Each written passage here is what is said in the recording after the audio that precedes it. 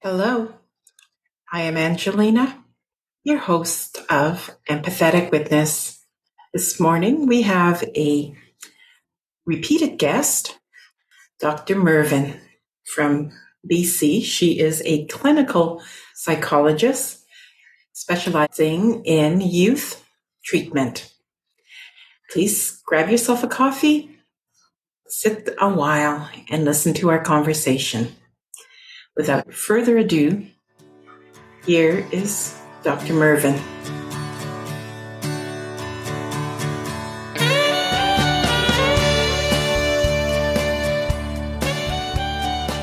Hello. Hello, how are you? I'm well, thank you. Thank you for joining me once again. You are my first repeat guest. Hey. I mean, it just goes to show that, we're dealing with a lot of trauma in Indian country, but just not First Nations, but right across Canada. Absolutely. Yeah. And it's before we go on, let me ask you to introduce yourself again so we have it clear, your name clear, and who you are. Wonderful. I am Dr. Jennifer Mervyn, and I am Métis on my father's side with my ancestral ties all the way back to Red River. I'm European on my mom's side, and I am raising three incredible children who are also Cherokee and Muskogee on their father's side. So, and I'm a registered psychologist and I am in clinical practice, but I really am passionate about, teaching and training and consulting and making macro level changes when it comes to trauma informed policies, practices, and procedures when it comes to all sectors from policing to education to healthcare. That's really where I would love to see some systems change and action take place. That's really critical, that you have all these really great experience. And I think before we, go further, I want to acknowledge the recent discovery in Saskatchewan of more residential school bones. I think it's important to acknowledge this discovery, which was yesterday, January 12th. And maybe you can talk to what does this type of ongoing discoveries do psychologically to residential school survivors? Like for myself, I am a residential school survivor, and hearing this news yesterday really touched me deeply. And it is like being traumatized again, because then you brings your mind back to residential school. And for me, I didn't have a very difficult or traumatic experience in residential school. I think the degree of trauma was just being separated from my family, but I wasn't sexually or physically abused. And yet this news of this discovery I still feel traumatized. Well, and it's interesting. I mean, even that, like, I am going to respectfully and lovingly challenge you on your perception of your own experience a little bit, if you'll allow me. Oh, yes, definitely. Yeah. Because, I mean, it's interesting, the landmark ACEs research, which I quote and refer back to all the time, because I do believe it to be one of the most influential pieces of research when it comes to healthcare in our generation, is they look at those 10 different categories of trauma. So the 10 most, the categories that impact us the most overall and that have long-term impacts on our physical health and well-being longitudinally. Well, one of those categories is any separation from a parent or caregiver. So knowing that is one of the most powerful, influential, traumatic experiences in our lifetime. And you're like, oh, the only thing I endured was that separation. It's like, my goodness, the thing you endured was a separation. and how traumatic that incredibly is it's powerful for me to hear you talk like that. And I think that that's how so many trauma survivors endure and survive, is by minimizing the scope and impact of their trauma and saying, well, other people have it worse than us. And I think that that comparing can be challenging for us to be able to heal and move on. It's when we can really sort of face and understand the impacts of that on us, and feel the full weight of what we went through, that we can actually be able to accept and learn to really have that as part of our narrative or our story, and then what that means for us in being able to move forward in our healing journey. Thank you. Yeah, you're absolutely right. I mean, that, I think it's a mechanism, like you say, it's a protection, right? That we develop, and definitely for sure, because, when in listening to that story of the bones that were found yesterday, that were discovered yesterday, and then when the coroner said, it's about the size of a 5-6-year-old child, that's what gives me the kind of the residual trauma, because, when I was in residential school, that's how old I was, right? And so anytime I hear of a child, a traumatic experience for a child, then I feel it in me. And I remembered when I was going to the University of in Poland, and we went to concentration camps, and they were showing us, a film of all the people that were picked up and put into the concentration camps. And the children, when I saw the children, that's what really, struck me the most, was seeing children amongst, some of the adults, and just how terrified they may have been, so I do relate, I think, more. I don't know if it's the trauma is focused when there's children. It seems to be more present for me. Well, and isn't it interesting, because I think that's when we can actually really get into a place of vulnerability, is when we consider children, right? Like when I do trauma work, I am working with someone right now who's really having a hard time with self-love and self-care. And, one of the exercises that I commonly use is, when you have such a hard time looking at your adult self in the eyes in the mirror and saying, I love you and you're worth it and you are worthy.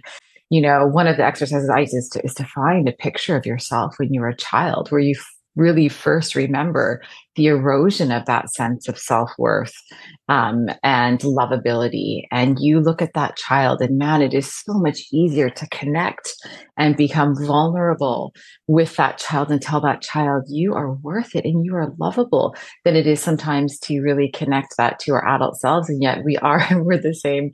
We're still the same. We're the same person. We are that child. And that's where some of that, I think, personal growth work can really be done, is when we connect in, because we see children as lovable and vulnerable and, worthy of love and care and affection and attention. And so it's when we get back into that place with that child who we once were and who still lives within us, that I think we actually find some avenues for healing. But I want to go back to just the piece around, children and being separated, and the residential school legacy, and why it is so traumatic, why the impacts on a developing brain are so adverse. And I think one of the biggest reasons is that, it doesn't matter what culture we look at. Across all cultures, one of the most important and essential ingredients for healthy and normal development in childhood is a strong, caring, attachment-based relationship to our primary caregivers. And so whenever you rupture that, whenever there's a break or a separation from who loves and cares for us, whether that's mom, dad, or auntie and uncle, or whoever it might be that's providing us with that care, that disruption of attachment and how we may internalize messages about what that means for us and how lovable or how wanted we are, or that's where we see trauma, because there's so many different pieces that we can take away from what that separation means and what it means about us and who we are and our identity. And I think that's where a lot of the trauma really occurs, is in that disrupted attachment where we don't feel that safe, secure connection and protection from our primary caregivers. And that in and of itself can be incredibly traumatic for a child. I agree 100%. And so in that case, as we, just touch on the discovery of yesterday, what goes on physiologically in a survivor when they hear that type of news? Right. I think that, it is really different. I wouldn't want to broad strokes say that every survivor is going to, have the re-experiencing of trauma symptoms, but for many people it can. And part of it is, it really is a bringing to the surface of a connecting to the experience that, even yourself, where some people do choose to minimize, some people choose to deny, some people choose to avoid. All those are trauma related symptoms. And it's very, very hard when the news presents us with this very factual, this did happen. This is true. This happened in more than one community. It's very, very hard to use those old coping mechanisms of minimization and denial and avoidance when we're confronted with it in the news. So this is real, and this did happen. This happened to me. And so we don't get to use those. We have to say, oh my goodness, and what does that mean for me? And how did it impact me? And how could anybody let this happen? So we do see, for some people, a huge resurgence in more active trauma symptoms, right? Mm-hmm. Of re-experiencing, like flashbacks, like nightmares, even just disconnection and dissociation from our present reality, because that again too is a coping mechanism with trauma. So we can have, a full sort of resurgence of old symptoms, and they range, from some being really acute to some people, not even necessarily tying that symptomatology into what's happening with these news stories, right? Not even being necessarily fully aware that that's what's happening for them. But I think it's so important that finally this information is coming to the surface, I think, for the general public. And definitely it started a lot of conversations that I've never had before with other professionals, with colleagues, with peers, with friends, with family, that really haven't been, I think, top of our conversations in the past. So while I'm grateful for that, my heart aches for, people like yourself who have endured it, and where it is going to be re-traumatizing for you.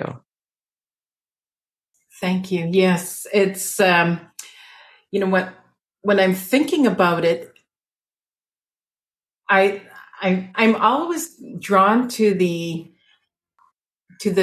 aspect of myself. I have this condition called aphantasia, and simply all it means is I cannot. You know how if I tell you, imagine a red ball on a table, you can voluntarily imagine it. You can imagine it in your mind. Right. I have none of that in my mind. I can't voluntarily create images in my mind. I can't bring up, music or sound in my mind. Some people can hear music in their mind. I know my husband's always listening to music in his mind and he's humming away to it. But I don't have any of that in my mind. And so I'm wondering, in that case, with the trauma I experienced be less because I can't imagine, I can't have a picture of it in my mind. I can't have a voice in my mind. It's like, for example, when you talk about, looking at children when trauma happens, it makes me think about, I have a difficult relationship with one of my nephews. And when I was young, probably about 10 or 11, I lived with him and my brother and his wife, and he was a baby then. And my brother actually was really abusive to his wife. And I remember seeing them fight, and so when I think of my nephew that I have a difficult relationship with, I think of him as a baby and the trauma that he experienced. And I'm able to let go whatever it is that he finds difficult with me. You know what I mean? So I can let that go because it really is because he's been traumatized. Right. Yeah. I think just to go back to your first point, I mean, I don't know if the origins of your aphantasia, but if it's non-congenital in nature, we actually have seen aphantasia as a result, as a coping response to trauma. Yeah, I never investigated it for myself because I only discovered that I had this after I had a partial stroke during surgery. Oh, wow. But I think I had it all along. I just didn't know it. And I was doing some reading and then it came up. Or actually, I wasn't doing some reading. I was talking to somebody and then it came up that, yeah, I can't imagine that. I can't imagine, I think I was talking about, I was designing a garden and I couldn't imagine what it would look like after. And, even though, I had pictures of the plants and where it was going to go, I had no way of visualizing until it was actually planted. But I didn't know about the issue that I had with aphantasia until just 4 years ago. Wow. Well, and a bit of a blessing and a curse, isn't it? Right? It is, yeah. Because yeah, it is. And that's why, I mean, there isn't robust research in this area, but there definitely is some literature and questions about aphantasia caused specifically by trauma. Because if you think about it, what an adaptive way for your brain to be able to cope. Yes. And then then it draws the question, what horrible thing happened to me that I want to block out, right? Because even when because you know what aphantasia did for me or does for me is because I can't imagine an image or hear a sound in my head, I actually have developed stronger feelings, impressions of things that happen. So, right. People often comment on how good my memory is because my memory is based on feelings and impressions that occur. And even with, like I said, with my brother and his abusiveness to his wife, I can't see the picture, but I can feel what happened. Right. When I was hearing what was going on. And in some ways, maybe that is even heightened. Yes. Right? Yeah. Yeah. Very interesting. Yeah, absolutely. I mean, our brains really are created, they develop in ways that do protect us, right? I mean, the things that we've talked about in the past, like how, our hippocampus actually is reduced in size and volume when exposed to trauma or social isolation. And we know the hippocampus is really responsible for, consolidating things into long-term memory. And we wonder why after a trauma, why we have these like blocks in our memory and we can't really remember. Well, I mean, what a wonderful adaptive way for our brain to protect us from not having access to those memories that really might be incredibly painful and difficult for us to manage. I think our brains are they're often protecting us and acting in ways that maybe we don't fully understand. Like maybe you didn't fully understand why you're not able to have this visual imagery, but for you, maybe it really protected you from something, quite horrible or very, very difficult for you to be able to manage at a young age. And this is one of the ways that your brain adapts to help you cope. Yeah, yeah, I can see that. Or maybe it's something totally different, right? I Or mean, well, and there definitely is genetic links to aphantasia as well. So there that could be a possibility for sure. yeah, Yeah. yeah. Yeah. Eh, But I find it more of a I see it as kind of like my superpower because if I can't create an image, then my superpower is just a deeper sense of felt feelings, Mm-hmm.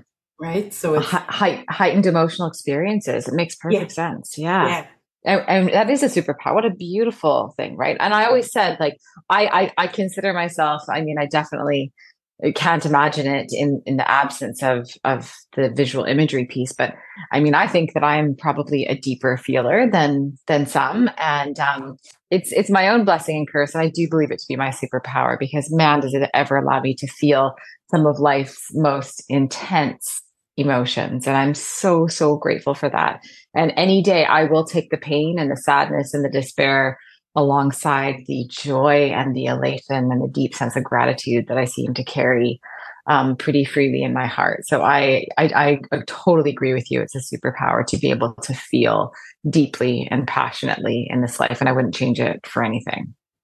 yeah, yeah. I think that's well, that's the way I look at it. And anyway, enough about me. Let's talk about. Um, Initially, I connected with you because I wanted to talk to you about something you are have a lot of experience in, and that's working with youth. And I was wondering how the impact of the 2.5 years being closed off socially for many youth, and some of the I guess parents that I know that have children around my son's age, 20 or so, Mm-hmm. and these young adolescents or young adults, like my son withdrew from school when the pandemic started, and he was in his Mm-hmm. fourth year, but he's been home now for the last 2.5 years. But Mm-hmm. some of the mothers I am talking to, they're expressing to me concern about their young adults with anxiety, and Mm-hmm. and I so let's talk about that. Mm-hmm. Yeah, it's definitely in my private practice. I have never seen. I mean, I had to close my wait list because I have more than 2 years of a wait list now because of young people. And I mean, I'm known working for mental health, definitely for young people, but I have a general practice, and anxiety is at an all-time high for young people. And I think the impacts, like, going back to our medicine wheel teachings, like definitely the impacts are across the board. So emotionally, mentally, physically, and spiritually too, because of loss of engagement with so many opportunities to build community and connect in with sources of strength and our natural ways of coping. And definitely especially the social implications for cutting people off from connections during the pandemic has hit hard and hit home, and we are really starting to feel the impacts right now. So um, I would say it's not just university students, but I have a number of younger students in elementary school and in high school who are struggling with attendance, school avoidance, and incredible social anxiety like never before. And I think it's going to take a while to be able for us to heal from this and move on. And it's so interesting because I actually hear that the universities and the high schools that I work with closely, they're saying that they recognize this, they want to do well by these young people, and so they're offering them opportunities to gather and connect and social connections, and youth aren't showing up. Right. So Yes. we need to look at one step before that. And how are we going to build the bridge to re-engage our young people? Right. It's not just creating opportunities and dances and clubs and gatherings, but if we can't get people out because there's so much anxiety in terms of like, how do we make small talk again? Right. Yeah. How like what's a funny joke I can come up with right now? How do I look people in the eye? Do I shake hands? Do we hug? How do we do this in this new world? And it's definitely taking a toll on our young people. Like I really, really, my heart goes out to you with your son. I'm struggling with my eldest daughter in her teen years as well for a lot of these same things with some school avoidance. And man, as a parent, doesn't it just break your heart? It just makes us so nervous and anxious ourselves for our kids in terms of their success. Yeah. So yeah. Yeah, for sure. Definitely. And, and it also is, it touches on, the socialization, like where do they meet their partners? Because traditionally, you meet, your boyfriend, your girlfriend in high school and university, you end up marrying, other students, and that's where you meet other people. Mm-hmm. But since the shutdown, they're not going out there. They're not meeting. So they're going to have to get comfortable with themselves to even get to the point where, like you say, how do they engage other people? Do they, shake their hands? Do they look in their eyes? How do they speak to each other? And it's so much more of a learning curve. I mean, it's awkward enough as it is to date, in normal circumstances, but having it in this era is even more complicated.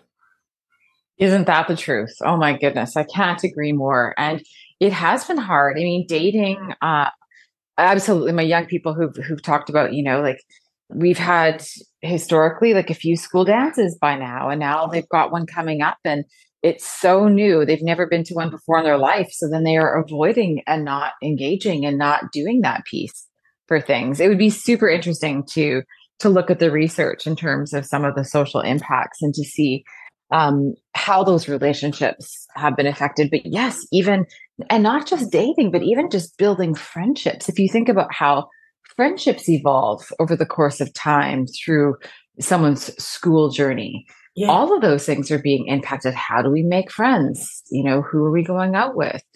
That all is we're experiencing the ripple effects right now post COVID.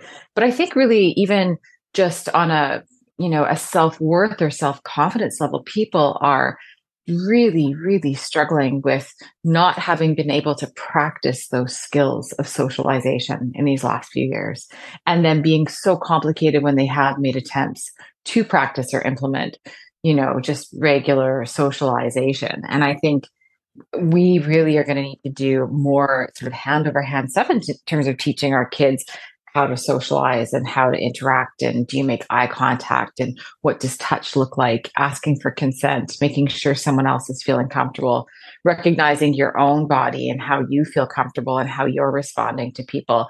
It's something that I think we're going to need to really look at how we teach more with more intention to our children that we've never had to do before because of a huge skills and learning gap in what would happen naturally, normally in the environments that they're in, but that they've lost out on. Absolutely. And would they, how sometimes, I mean, even before COVID, you'd see adults that have like arrested development in terms of they just never grew up, they're still like a 14-year-old. So with this, would there be more arrested development? I believe we're seeing the results of that right now, right? I mean, anytime there's trauma, anytime we experience trauma, there is the potential for sort of emotional stunting at the age that that trauma is experienced. And we Yeah. might, right? And that where growth just kind of gets halted until it's healed. And I think that I mean, definitely. We looked at in 2018 in the United States, they did a study on childhood trauma and found that in 2018, 75% of American children had experienced one profound childhood trauma, and that was pre pandemic. Yeah. So, can you only imagine now what that number is in terms of childhood trauma, right? I think that everybody's touched by it. Yeah. Uh, the impacts are going to vary, right, depending on what type of supports they had.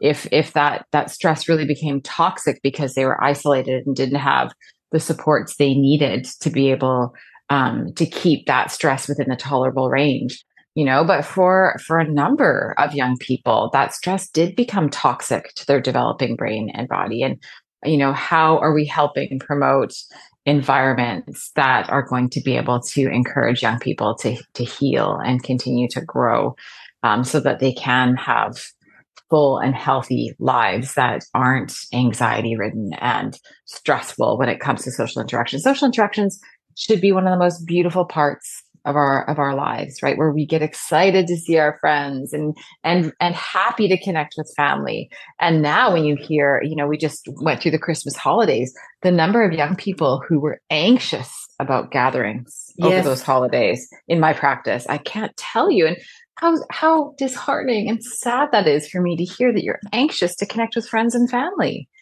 Yeah. Yeah. Never mind strangers. I That's mean, right. even before the pandemic, years ago, a person that I know, um, developed, what is that phobia of going out? Like she couldn't leave. Agoraphobia. Yeah. She couldn't leave her apartment, her house at all. But then she met her husband, boyfriend, then became her husband. And then she became a travel agent and traveled the world. But I don't know what he Wow. did to help her, but she was able to get past that phobia to travel the Mm-hmm. world. Wow. So I don't know what tools we need for these young adults to help them so that they don't become so fearful of the outside world that they're not living.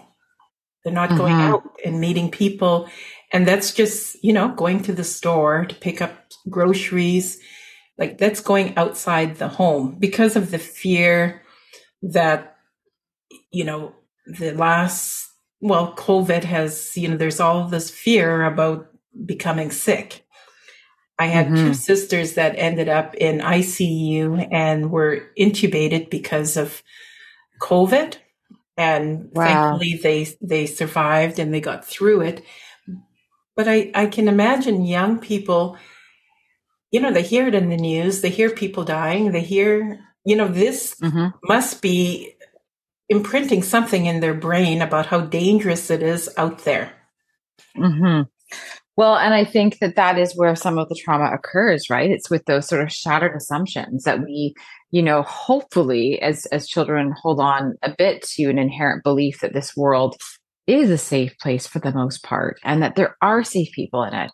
And then I think it really, I mean, especially because our young people were so exposed to news and media, and the information, they were inundated with fearful information during COVID. Yeah. As much as we tried to do it well, I was really a hard situation to do that well and to keep kids with that sense of like safety and security for the most part. I think it's been challenging across sectors, right? I mean, even for my own children in the school that they went to, right? Their teacher was experiencing profound anxiety and having panic attacks and needing to, and so there's pieces of it that I think our kids, they really started to question at very young ages, maybe a little prematurely, like, goodness, like is this world a safe place? And where is my sense of safety and security in this world. And that's a big thing to tackle. I mean, that's like the big existential questions in life that we've got like our wee ones facing and looking at. And that's why I say that it impacts us spiritually as well. It's not just like the physical separation and the emotional and mental impacts of us post COVID, but that spiritually, I think there's some young people that are struggling with these big existential questions that really is a direct result of what happened with their experiences with COVID, and asking themselves some of this. And I think having those sort of core beliefs rocked or challenged, we're seeing some of the aftermath of that now with anxiety as a direct result. I agree. And it's like you say, it's not just, the young adults, but it's mature, older adults are also experiencing it. Yes. Yeah. And so, well, especially in my circles, I mean, a lot of my friends are mental health professionals, right? Yeah. They're very well educated, in amazing positions with mental health. And it is so interesting during COVID. And even now, a lot of them still talking about how their own mental health was impacted by the pandemic, and how even with all of our tools in our tool belts as mental health professionals and all of our skills and knowledge and education, they were also rocked by anxiety, challenges with socialization, difficulties getting to grocery stores. Even now, yeah. We're just talking this week with one of my colleagues who told me that like Costco was overwhelming, thought she could do it, but couldn't do it just because of the amounts of people.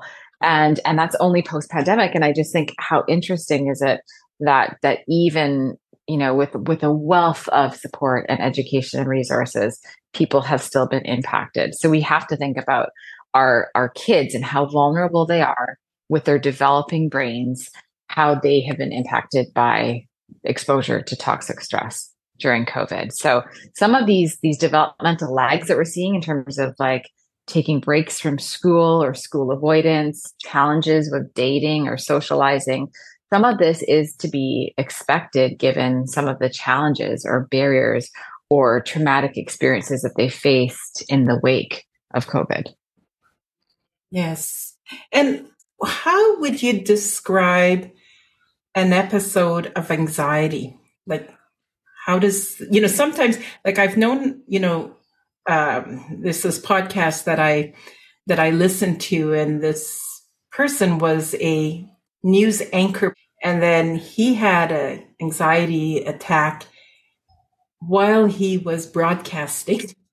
And of course, we from the outside looking at him would not have known what was going on in his head. He seemed to have managed that episode quite okay from us looking in, but inside him, he was going through a horrible, horrible episode. But I don't know, like what happens to a person when they're starting to get anxious and have anxiety attack?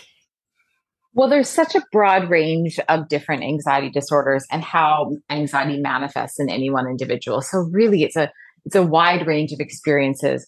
But I think some of like the hallmarks of anxiety that most people can kind of like relate to or connect to is definitely, excessive fear or worry, right? So your thoughts and your feelings are going to feel nervous, anxious, worried, fearful, trepidatious.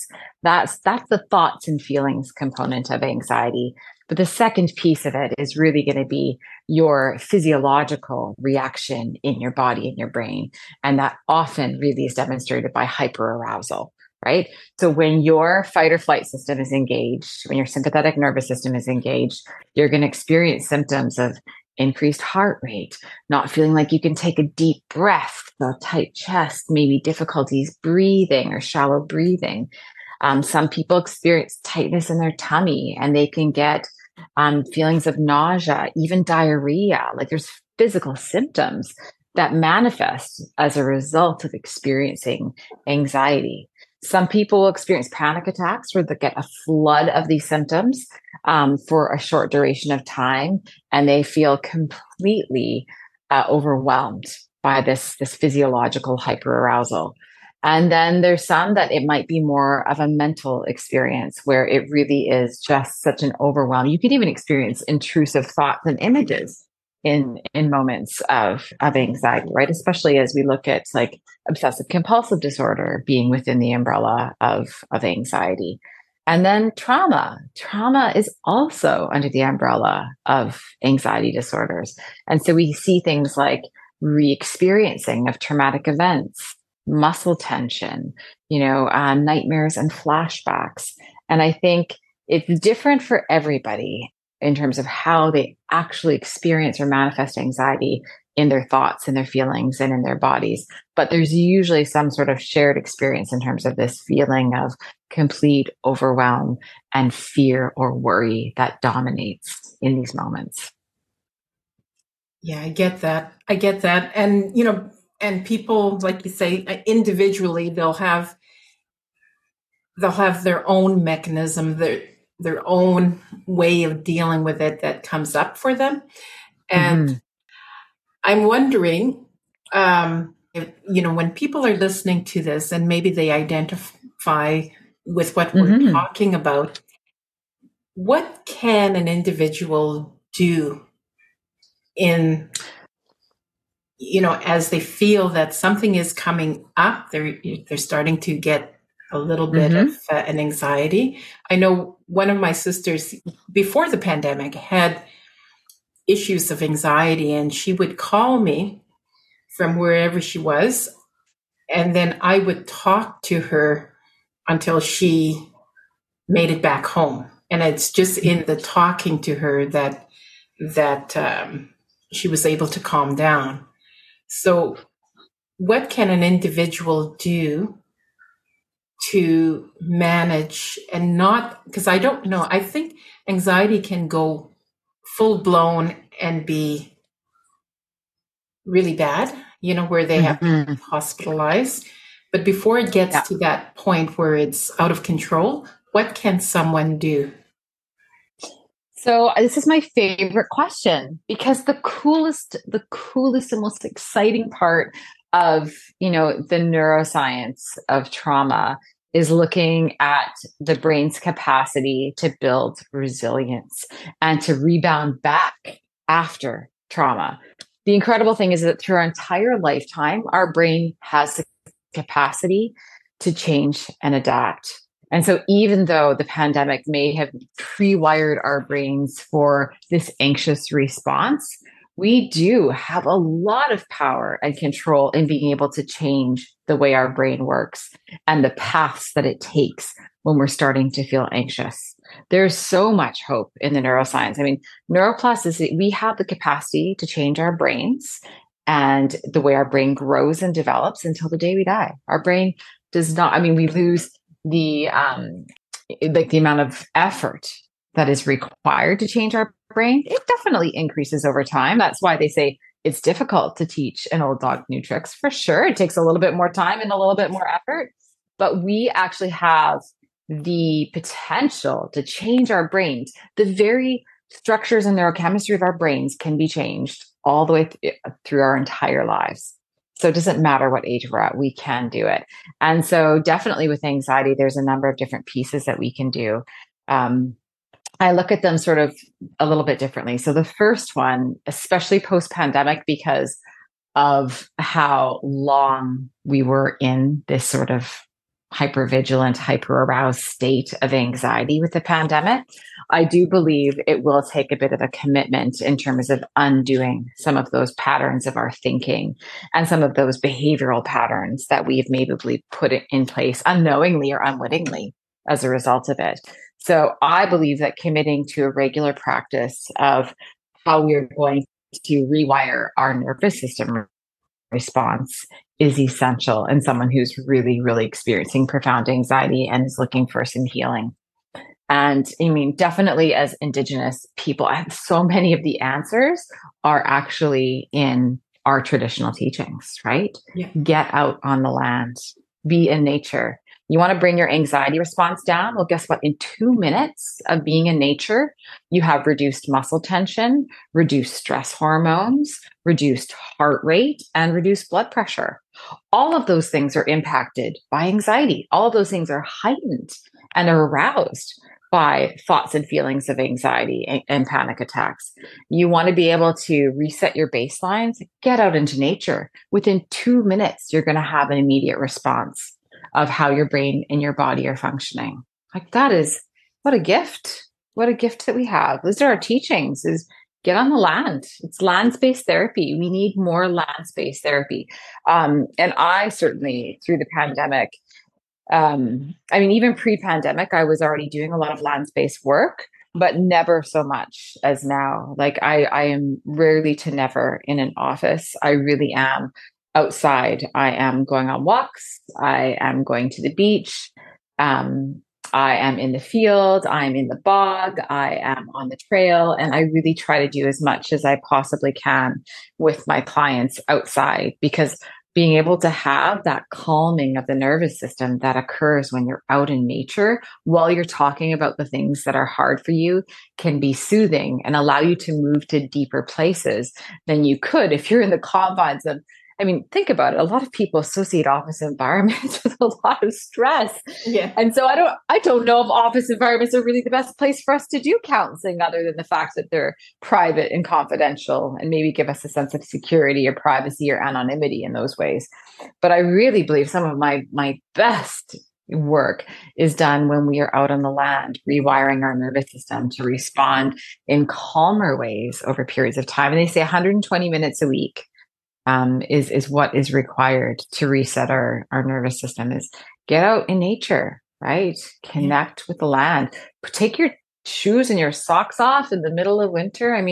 I was out at Harrison Lake last weekend and getting right in there, right? It's freezing cold, but it is so incredibly grounding. And if you know anything about trauma, really taking in our five senses, what you see, what you hear, what you smell, what you feel, and what you taste. If you can really connect with those things in any given moment where you're potentially catapulted into your past, or even with anxiety, that usually sets us off into the future of what ifs and what could be's. If we can just be in the present moment and grounding, nature is one of the most beautiful ways that we can ground. Put your feet in the soil, touch a tree. I was rubbing cedar between my fingers last weekend and feeling the sticky residue, and then smelling and just engaging with that sense of smell and sticky and touch. And it brings you back into the present moment, right? And that's essential for when we've experienced trauma and we're having that re-experiencing. So we want to be back into the here and now and realizing we're not that child that was separated back at the age of 5 or 6. And that we have so much more power and autonomy, and that we are here in 2023 as an adult with the capacity to make our own decisions and choose who we are with. That could be very, very, I think, important in terms of healing, is really having those grounding tools and techniques for when we're experiencing anxiety. Yeah. Yeah. And so you've got two things, that we could do. One is to make a commitment to do something. And then 2 is to go on to the land and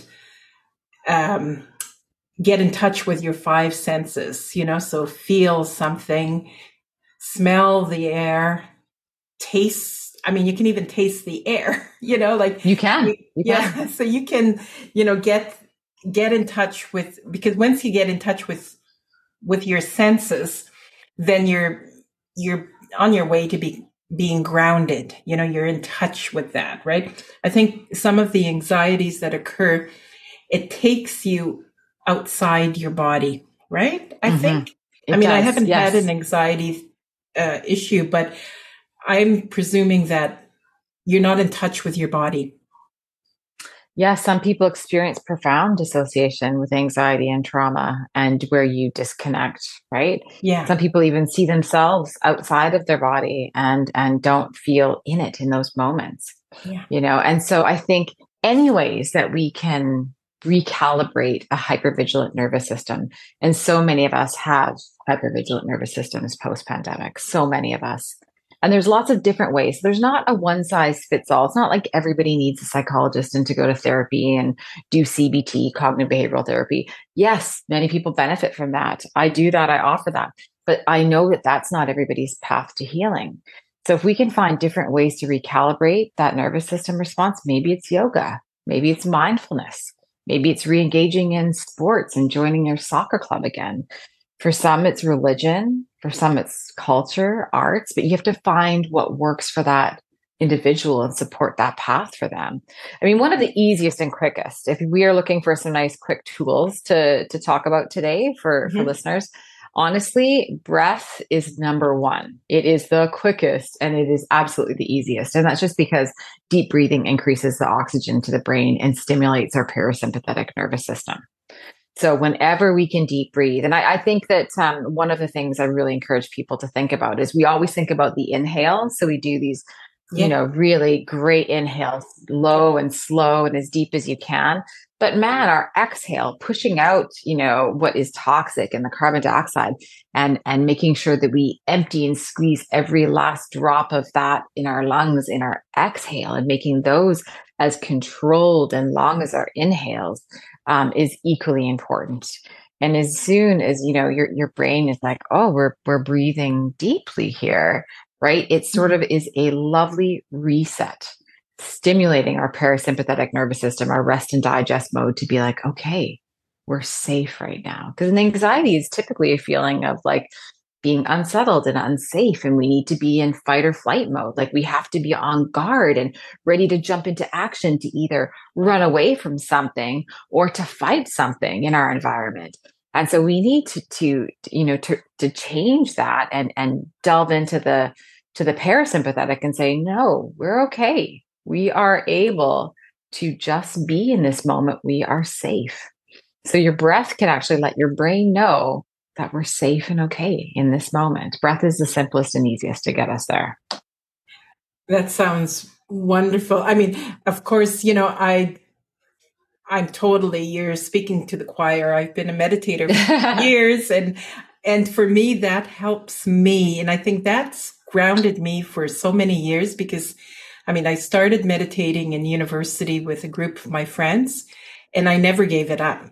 So I find that it's actually helped me, like after my stroke, the partial stroke that I had, I think it was my ability to meditate actually helped me in fine-tuning and remembering certain things and being present. I really believe that was part of the recovery that went so well because of that. Mm-hmm.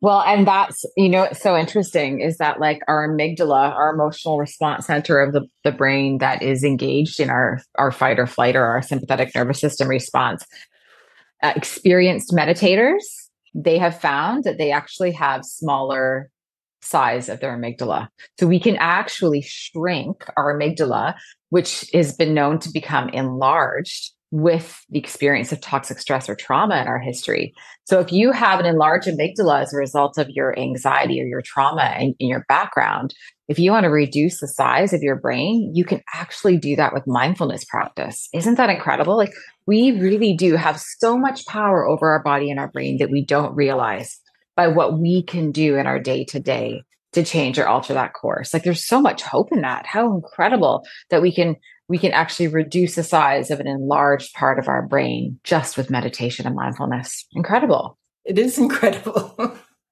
because it's there, right? And it's and it's free. Exactly. Yeah. Yeah. No medication, no drugs. This is something that you can do with your time and your thinking and your feelings and your own body. Yeah. I mean, even to the point, say, if, like a couple of times when I've almost had a car accident, you know how you just get into that state when you just almost hit something or did something and your heart starts beating really fast. If I just sit for, and catch my breath, as they say, But when you breathe in and you breathe out slowly, it will slow your heartbeat down. It'll slow it down. So just doing that after almost getting into an accident or something is so beneficial because you're immediately doing something to calm yourself down. Absolutely. And that's it. I mean, what you're describing is you're switching your nervous system response. So when your heart has started to beat like that, you've engaged your sympathetic nervous system. That is your fight or flight mode. Like, oh my gosh, I'm not safe. Something scary is happening, right? Yeah. And that deep breath has now engaged your parasympathetic mode. And you're like, no, you're okay. You're going to be all right. You're safe right now. Let's be calm. Absolutely. Beautiful example. Yeah. Oh, yeah. It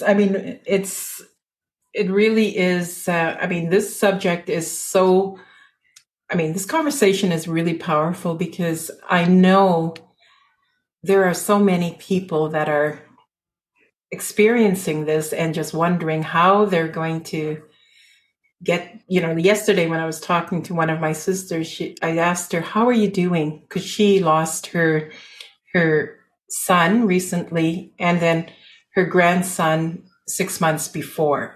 So she had two major deaths, and so I'm continually checking in on her to see how she's doing. And so she says, I'm okay right now, this minute. And that's all I can really do. It's minute to minute or hour to hour for her in terms of, because then she's still grieving, for her son and her grandson, but she's looking at it from hour to hour. Wow. That's heartbreaking. That's so hard. Yeah. It really is. It's really difficult. And, I lost a lot of family members during the pandemic, and you don't really know what someone is experiencing until you experience it yourself. Because I remember when my mother was really ill and she was, we knew she was going to be passing anytime. She was 97, but you don't feel the loss until she actually has passed, right? You think you're prepared for it, but when it's time and then, somebody says, okay, your mother just passed, and then you get that residual feeling in your body and the grief, but you can't presuppose how you're going to feel until it happens. Right. And it's same with, having empathy and compassion for somebody who's lost a son and a daughter. A son and a grandson, and what they're going through, because you haven't experienced it. It's really hard to know what they're going through, because another sister of mine lost her daughter a year ago, and that was sudden and unexpectedly. And she's just now, getting to the point of accepting, but not forgetting, right? And so it's really, these issues and that's traumatic in itself, right? That's a trauma when you lose a loved one, because it goes back to what you said at the beginning. It's separation, right? But it's a separation in the finality. There's no future with that person anymore. There's no promise of anything. So it's the finality of understanding that it's over completely. And that's where the trauma is, I think. Yeah, I think, well, it's so different, right, for everybody in terms of experiencing grief and loss. Yeah. But I think, definitely whenever we lose anybody, it can be so incredibly painful. And then there's things that make grief complex, right? Yeah. Especially through the pandemic where people, didn't get to spend as much time, didn't get their goodbyes, weren't able to be in the hospital, couldn't visit.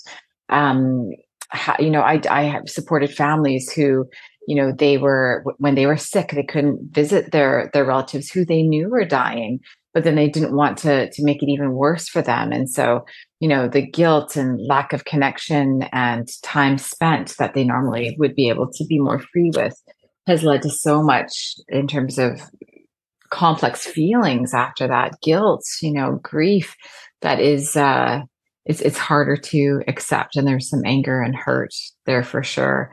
And Yeah. so I think, and then I don't know about for yourself, but myself, my goodness, just, I think with friends and family, and definitely I strongly believe our Indigenous communities and families are impacted so much more, but just with, the opioid crisis and so many losses due to overdose death and stuff is, really, really rocked my circles personally. And, the complex feelings that come up with those unjust deaths and from a tainted drug supply and losing people so incredibly young when it's not those end years of life, I think also adds a layer of complexity to the grieving process when we feel so much hurt and injustice at a situation that's happening that's so well beyond our control as well. Yes, absolutely. The opioid crisis, and that's a whole other arena because there's so many, it's so complex and so complicated because, I know in my family, I had a brother that was, I guess, alcoholic and I knew if he continued, it wasn't going to end well. He knew it, but he really was not able to stop in as much as he wanted to. And often people will say, well, if that person really wanted to, they could stop. But honestly, they can't. At some point, they've gone beyond the point of stopping. And yet, like you say, everybody's different. And yet some could be years and years of alcoholism and just stop one day. They can do it, but others can't, right? So right. They're all so different. I believe that, we just need to have compassion for the person and not lose sight of the fact that they're humans. And at one point they were a little person, a little human, a child, and they're still that person, right? Like you say, even though you could be older and mature, you're still the same person that was that 6-year-old child, the 6-year-old girl, the 6-year-old boy. You're still that person, And so with my brother, I used to think of him as a little guy. Because he started residential school when he was 5. Wow. And I can see him, as a little 5-year-old, and he was never, even when he grew up, he wasn't tall. He was like 5'10", and he was slender. He was a little guy. But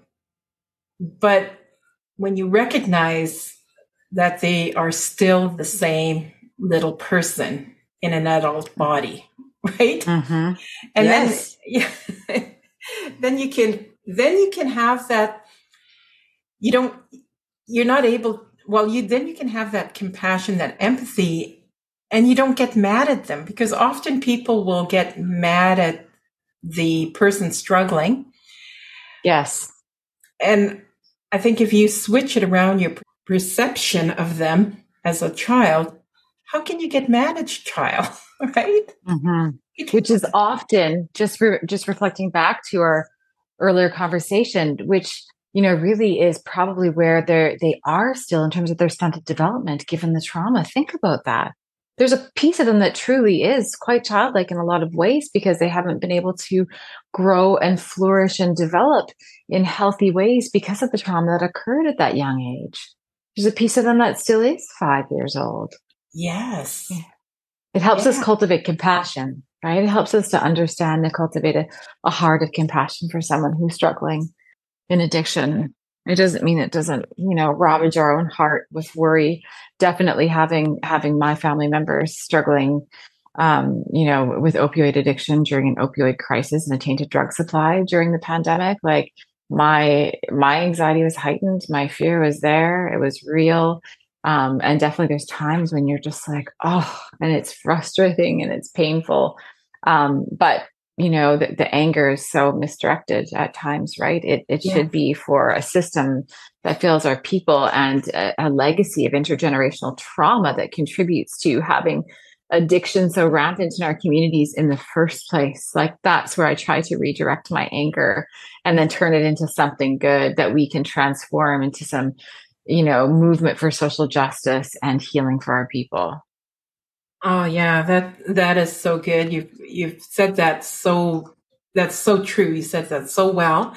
And so we just have a few more minutes. And what I want to end with, is there anything that you thought of during our conversation that you'd like to say in a positive way to end the podcast?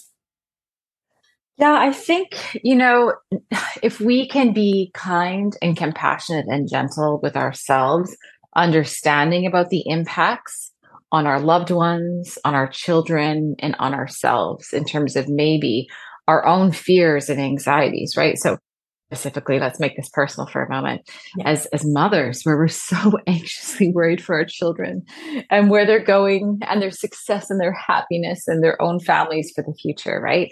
I mean, that in and of itself is anxiety, that excessive worry, and recognizing that and being careful and mindful and meaningful not to project that out to our children.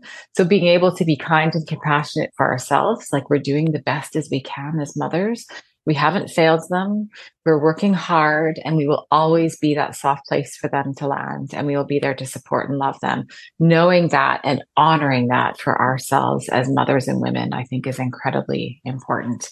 And that is going to be the base from which, we are going to find our own healing, but also the strength that our children can borrow from us to be able to do their own healing and embark on their own healing journey.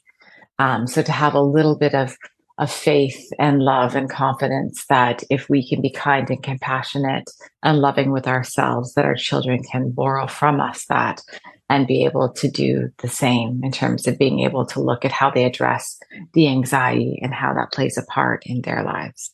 So I think that's a piece I would love to leave us all with, right? Just in terms of easing that pressure that we put on ourselves. Right? Yes, exactly. Well, as you were just ending with what you were just saying, I feel a sense of hope myself as a parent. Just in your words have given me comfort because it's hopeful. Once we can see ourselves lovingly and know that we're doing the best that we can within this situation, there is hope in that. There is possibility in that. And there's really strength in that. And absolutely. There is so much hope in all of this. There's so much hope. I think that's where the science has just like brought so much to light in terms of the possibilities for our brain and how that can carve out new neural pathways with just some small change, with just what we've talked about today, breath work, setting our intentions, finding that hope, holding on to that and clinging to that as mothers and as young people in a society that is really, in a very interesting time in our history. If we can hold on to the fact that there is so much hope and love out there and try to find out the ways that we can apply that to ourselves and our hearts and our behaviors and our homes, that is where, the best futures for all of us really reside, is if we can hold on to that and promote that in ourselves and offer that to others. Absolutely. Absolutely. As we pass that on,